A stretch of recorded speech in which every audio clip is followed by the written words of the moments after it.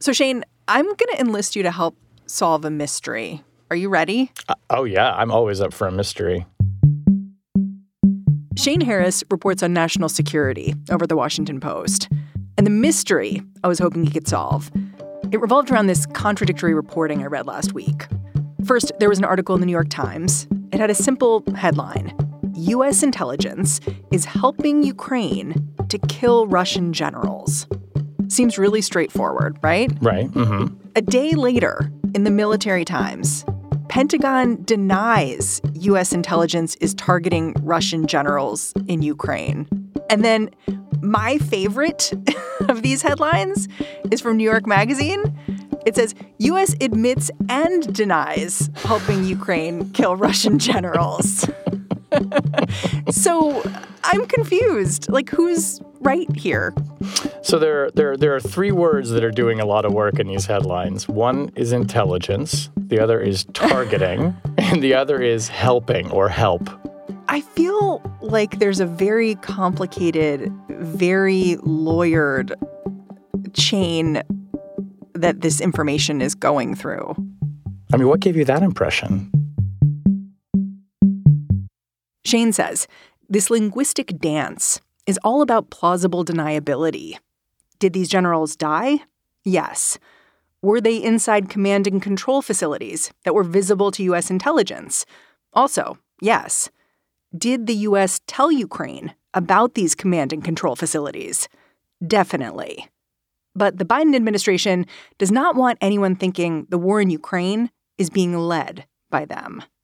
The United States is not helping Ukraine to target, that's a very important word, target, Russian facilities or people or equipment. So the difference is they're not saying, like, this guy is here, send a bomb. That's right. They're not saying, General Gerasimov is sitting in a command and control trailer at the following coordinates, go drop a bomb on him.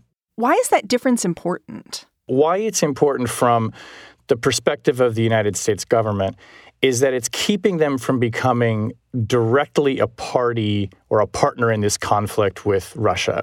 But the longer this war goes on and the more that U.S. support of military equipment and intelligence becomes the thing that is giving the Ukrainians the decisive advantage over Russia, I think that distinction starts to practically make less and less of a difference.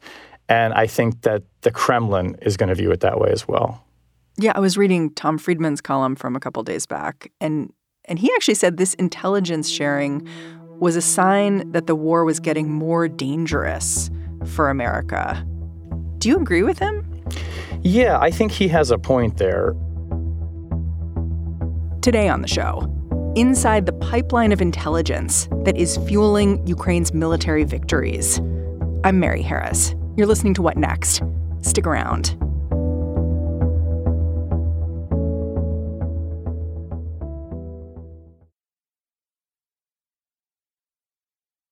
I'm wondering if you can characterize what the U.S.'s approach to intelligence sharing looked like before the Ukraine war. Like, how happy has the U.S. been to open up its treasure trove of intel to outsiders? Well, it depends on conflict by conflict. During the Iraq War, particularly during the surge in 2008, when the United States was fighting alongside the Iraqi military to combat militants and kind of nascent terrorist groups, I mean, effectively there was no distinction. I mean, the United States intelligence community basically had controlled the telecommunications system of Iraq and used that to try and geolocate bad guys and go out with the Iraqis and capture or kill them. So in that case, the U.S. really was directing things. Oh, yeah. But the United States, remember, was in an active combat engagement. They were fighting a war. The United States was using its intelligence capabilities on the battlefield and sharing that with the Iraqis with whom they fight. There have been instances where the United States has provided very, very specific information about the location of suspected terrorists to governments in Africa to use to combat militant groups there. So what you're seeing in Ukraine is, it's for defensive purposes from the U.S.'s position, but it's a pretty full-on opening of the pipes, as General Milley, the chairman of the Joint Chiefs of Staff, put it recently. We have opened up the pipes, which I'm not going to go into detail here in an open hearing, but there's a significant amount of intelligence flowing to Ukraine from the United States. It's not handing over a capability. We're not giving, the Ukrainians like the keys to our satellites and saying, here, point them wherever you want them. But it is pretty robust. So, for instance, nothing in my reporting suggests that the United States is providing Ukraine with intelligence about targets in Russia. They're not saying, here are things you might want to hit beyond the borders of your own country to wage a wider war against Russia. In fact, there was a time, maybe 3 or 4 weeks ago, when the United States was not really fully providing intelligence about what was going on in the east of Ukraine or in the south. Like the Donbass region. Yes, that's right. Because after Russia invaded in 2014 and then occupied parts of the Donbass and these eastern so-called breakaway republics, and of course had put its own troops in Crimea, there were restrictions that the U.S. couldn't share intelligence with Ukraine that might lead to the Ukrainians attacking Russian targets in those areas. Because that's functionally Russian territory. Exactly. And the United States did not want to be seen as encouraging these offensive operations against Russians in Ukraine. That has changed, by the way. That guidance was altered, and now, the pipe is open for all regions and all parts of Ukraine. Part of what made the leaks last week so stunning, the one about how Ukraine was working with the U.S. to target Russian generals, it was that it was quickly followed by another leak. And this one was about a Russian warship the U.S. apparently helped Ukraine sink. Americans identified and located the vessel when asked by Ukrainian officials. Yes. So the Moskva was the crown jewel, the flagship of the Black Sea Fleet for the Russians. Most Americans will know this as the famous Russian warship that an encampment of brave Ukrainian soldiers on Snake Island said, "Russian warship, go f*** yourself," when the ship tried to get them to surrender their position. So the Moskva is the go F yourself ship.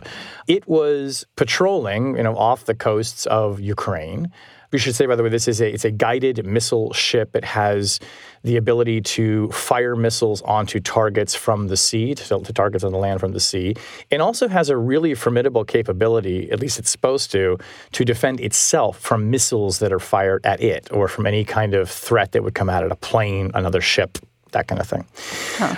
So, this is a really big, badass ship in the Russian Navy, and it's quite famous. And, of course, it had already played this kind of outsized role in the conflict in Ukraine. So, fast forward a little bit, the Ukrainians apparently spot a ship off their shore, and the questions that they have are, is this the Moskva? What is its intentions? What is it doing? They then go to the United States, which is able to provide intelligence that is helpful. The way you described it, it just sounds like this complicated game of Mother May I? Like, I have a ship. What kind of ship is it? I think a little bit, yeah. So what happened when they went to the U.S.? So they go to the U.S., they ask for assistance in, essentially, as we understand it, kind of identifying the ship and making sure it's the Moskva. And when Ukrainians become confident that it is, they decide to fire missiles at it. And what's important to remember here is that these anti-ship missiles the Ukrainians have, they're called the Neptune missile. They don't have that many of them. And they're powerful, but they're not the most powerful missile out there. But they're really valuable, and the Ukrainians have to be careful about how they use these. They can't waste them. So once they determine that this ship is like the mothership. Literally named after Moscow. Yeah, exactly. It's the flagship. And we don't know all the information they had about it, but there's actually some open source reporting to suggest that the Moskva had not actually deployed its radar, which if the Ukrainians knew that, they understood that the ship had its guard down, and this would be a very opportune moment to strike. But they fire these two Neptune missiles at the Moskva. And the Ukrainians must be a hell of a shot because these two missiles kind of cause a chain reaction that cripples the ship, and then it sinks as it's being towed back to port. I mean, you called it one of the most dramatic battlefield successes of this war. Absolutely. I mean, this was, one of the most significant naval victories that we've seen in decades by any country. But initially it was reported as just a fire, right? Yes, exactly. And there was some, the Russians tried to claim that there was a fire on the ship. And to be clear, a fire aboard a ship is a really bad thing that could lead it to sink. But the Russians never acknowledged that the fire or the damage was caused by Ukrainian missiles, and certainly not that it was caused by Ukrainian missiles that had some level of assistance from U.S. intelligence.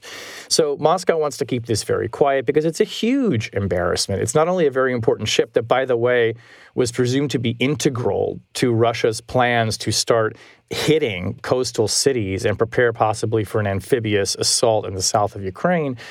But this is, the most sophisticated warship. This is a ship that's supposed to be able to defend itself against missiles like the Neptune, which are relatively slow-moving. The Moskva's radar should be able to see them. Apparently, it did not. It sounds like you have questions about how much information the U.S.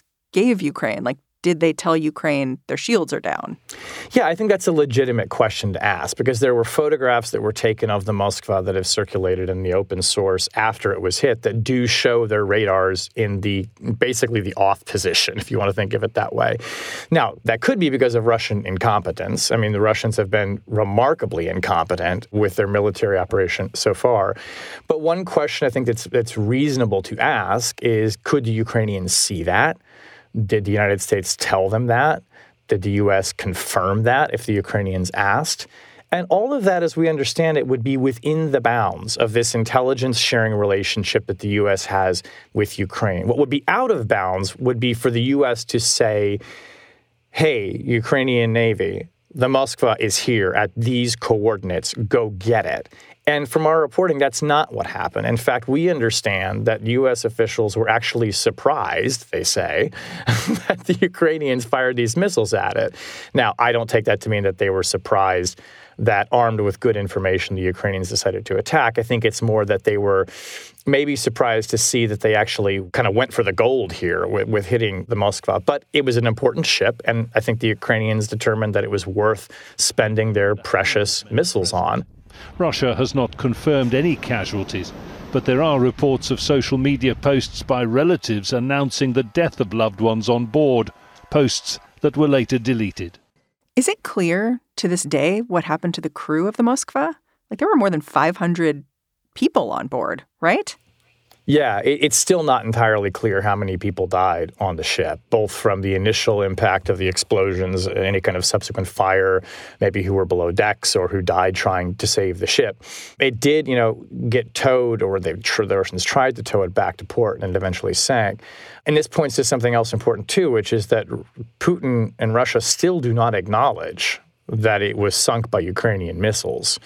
That figures into the sensitivities around this, I think, as well. I think one reason that the Biden administration doesn't want the story of any kind of U.S. assistance to Ukraine aiding in the sinking of the Moskva to come out is because Putin still does not acknowledge that Ukraine did this, even though the Russians will acknowledge that there are soldiers of theirs dying on the battlefield and that even officers are being killed. The Moskva still seems to be kind of in this very sensitive category for Putin. And I think that the United States is eager not to, rub his nose in it right now. Nevertheless, some people are rubbing Putin's nose in this naval loss. So why? That's coming up after the break.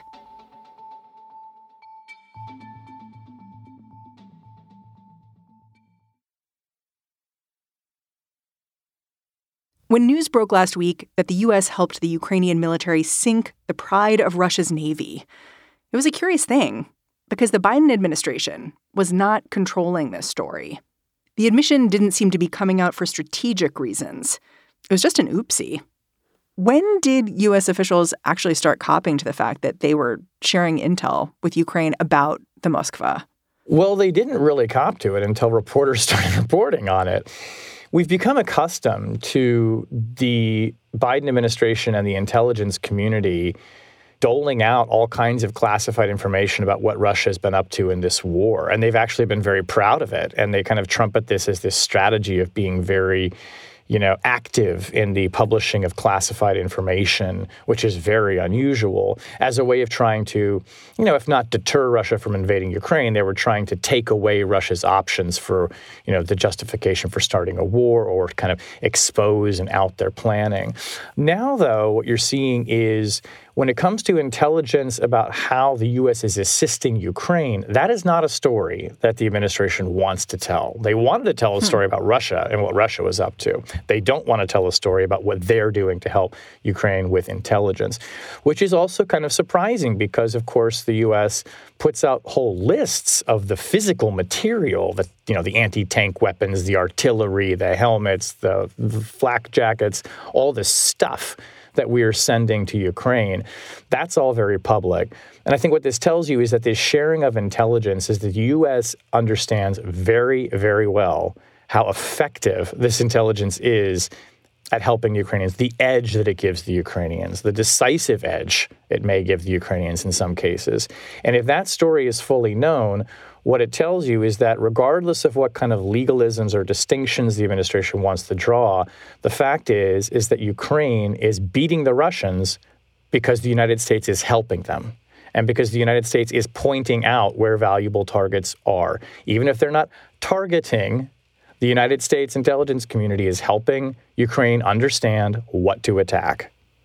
When you call your sources, because you did report this out and confirm that U.S. intelligence contributed to the sinking of the Moskva, when you call your sources and say, come on, give me the story here, are they hanging up the phone on you? I don't want to talk about this.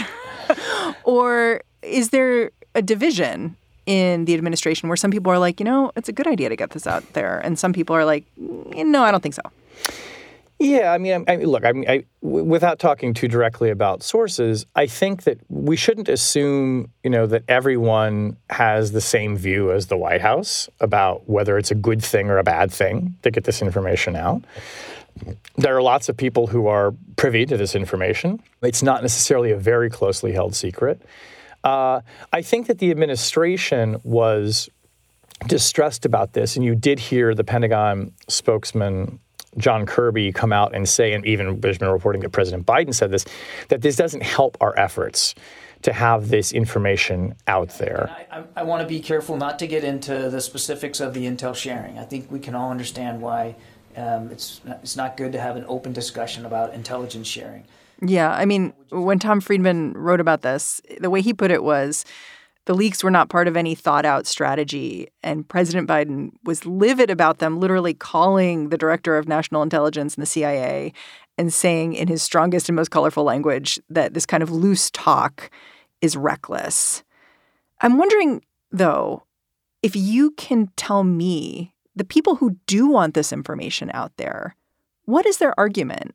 Because there is... the administration is articulating it clearly. They don't necessarily want to poke the bear here. So for the people who do, why? Well, I'm not sure that they want to poke the bear either. I just think that there are some people who perhaps think it was obvious that the U.S. was providing this assistance, and they think that it's obvious to Vladimir Putin as well. There may be people who don't feel it's their job to be on the same page with the U.S. administration's strategy on this. I think in some cases, the thought never even occurred to them. There are some people who just kind of talk about this stuff is to say, well, yeah, of course the U.S. was helping or is helping in these cases. But I do think that the sensitivity around this issue ultimately comes back to the fact that the administration is doing everything it can not to be seen as sort of being hand in hand with Ukraine fighting the Russians. The United States doesn't want to give Russia any impression that we are at war with you too. And I have to say, as a reporter having covered this, I've always found that to be, I don't want to say misguided, but it's perplexing because at the end of the day, there is one person who is going to decide whether or not the United States is in direct conflict with Russia. And it's not a lawyer sitting in the White House. It's Vladimir Putin. Yeah, he's going to decide what is escalatory or what is targeting. Putin is going to decide whether he thinks Washington is helping Ukraine win this war and whether he thinks that he's at war with the United States. It's funny. I look at this intel sharing and the leaks around it, and I think that the approach being taken right now by the U.S. in Ukraine is kind of a high-risk, high-reward strategy for the U.S. Like, it could provoke Moscow to know how deeply involved the U.S. is in targeting Russia. Or it could restrain Moscow. Like we already saw this week, Putin gave a speech in Red Square, and many people thought it would be an opportunity for him to escalate the war, which he didn't do. And to me, I have no idea whether the intelligence here and the leaks around it played any role, but they did happen around the same time. Yeah, I think that if we go back to the administration's strategy when it was knowingly and kind of gleefully, in some cases, releasing intelligence about what it knew about what Vladimir Putin was up to and what his military was doing, they were absolutely, I think, trying to do that. Again, not to deter him from invading, but to make him think twice about the course that he was setting out on and to undermine his confidence in his military's ability to perform. One of the things that U.S. intelligence and Western intelligence agencies were saying before the war began was Putin's military advisors were not being honest with him about how costly this was going to be and about how hard it was going to be, how many losses he would incur in invading Ukraine. So, yes, I mean, a lot of this intelligence that leaks out, even the stuff that the administration doesn't want known, I think we can assume that there's at least a chance that Putin sees this and thinks like, God, I mean, I'm kind of being outgunned here. These guys are really good, right? I mean, at this point, I was talking to somebody, in a senior level the other day who said, we don't really assume at this point that Putin doesn't understand that he's losing. I think at this point he knows it's not going well. This may be a question that we can only answer with the benefit of hindsight and years forward in history, but I think there's at least a decent argument to be made that the more that Putin understands how much the United States is helping and how much this is playing a decisive advantage, that this is a war that is going to be really, really hard for him to keep fighting. And I think that is a message that the United States and its allies want to get across to Putin, is that the longer you keep going with this, the worse it is going to be for you. And you are not going to topple the country. You are not going to take Kyiv. You're not going to get rid of President Zelensky. So maybe, Putin, you need to rethink this. Do you think anyone in D.C. is looking at the way this intelligence sharing is playing out and how it differs from previous conflicts and thinking of it as a kind of model of how the U.S. should get involved in other countries? Or is it too soon for that kind of thinking?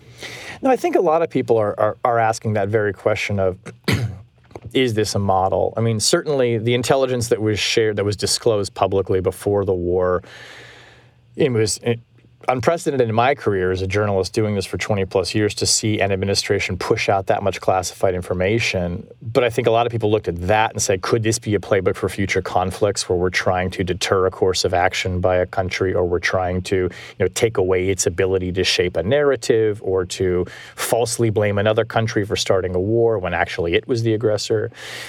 And on the question of sharing intelligence with militaries, though, on the battlefield, I have to believe that this is also a model that we would look at in future conflicts, because it seems to be working out really well. I mean, the provision of military equipment plus intelligence to Ukraine is giving it the edge to defeat Russia. I mean, that's not to take away, by the way, from the very good training and the discipline and the creativity that the Ukrainian military has shown. And that really is down to its own ingenuity and its own discipline and its own will to fight. And you can't just import that into them.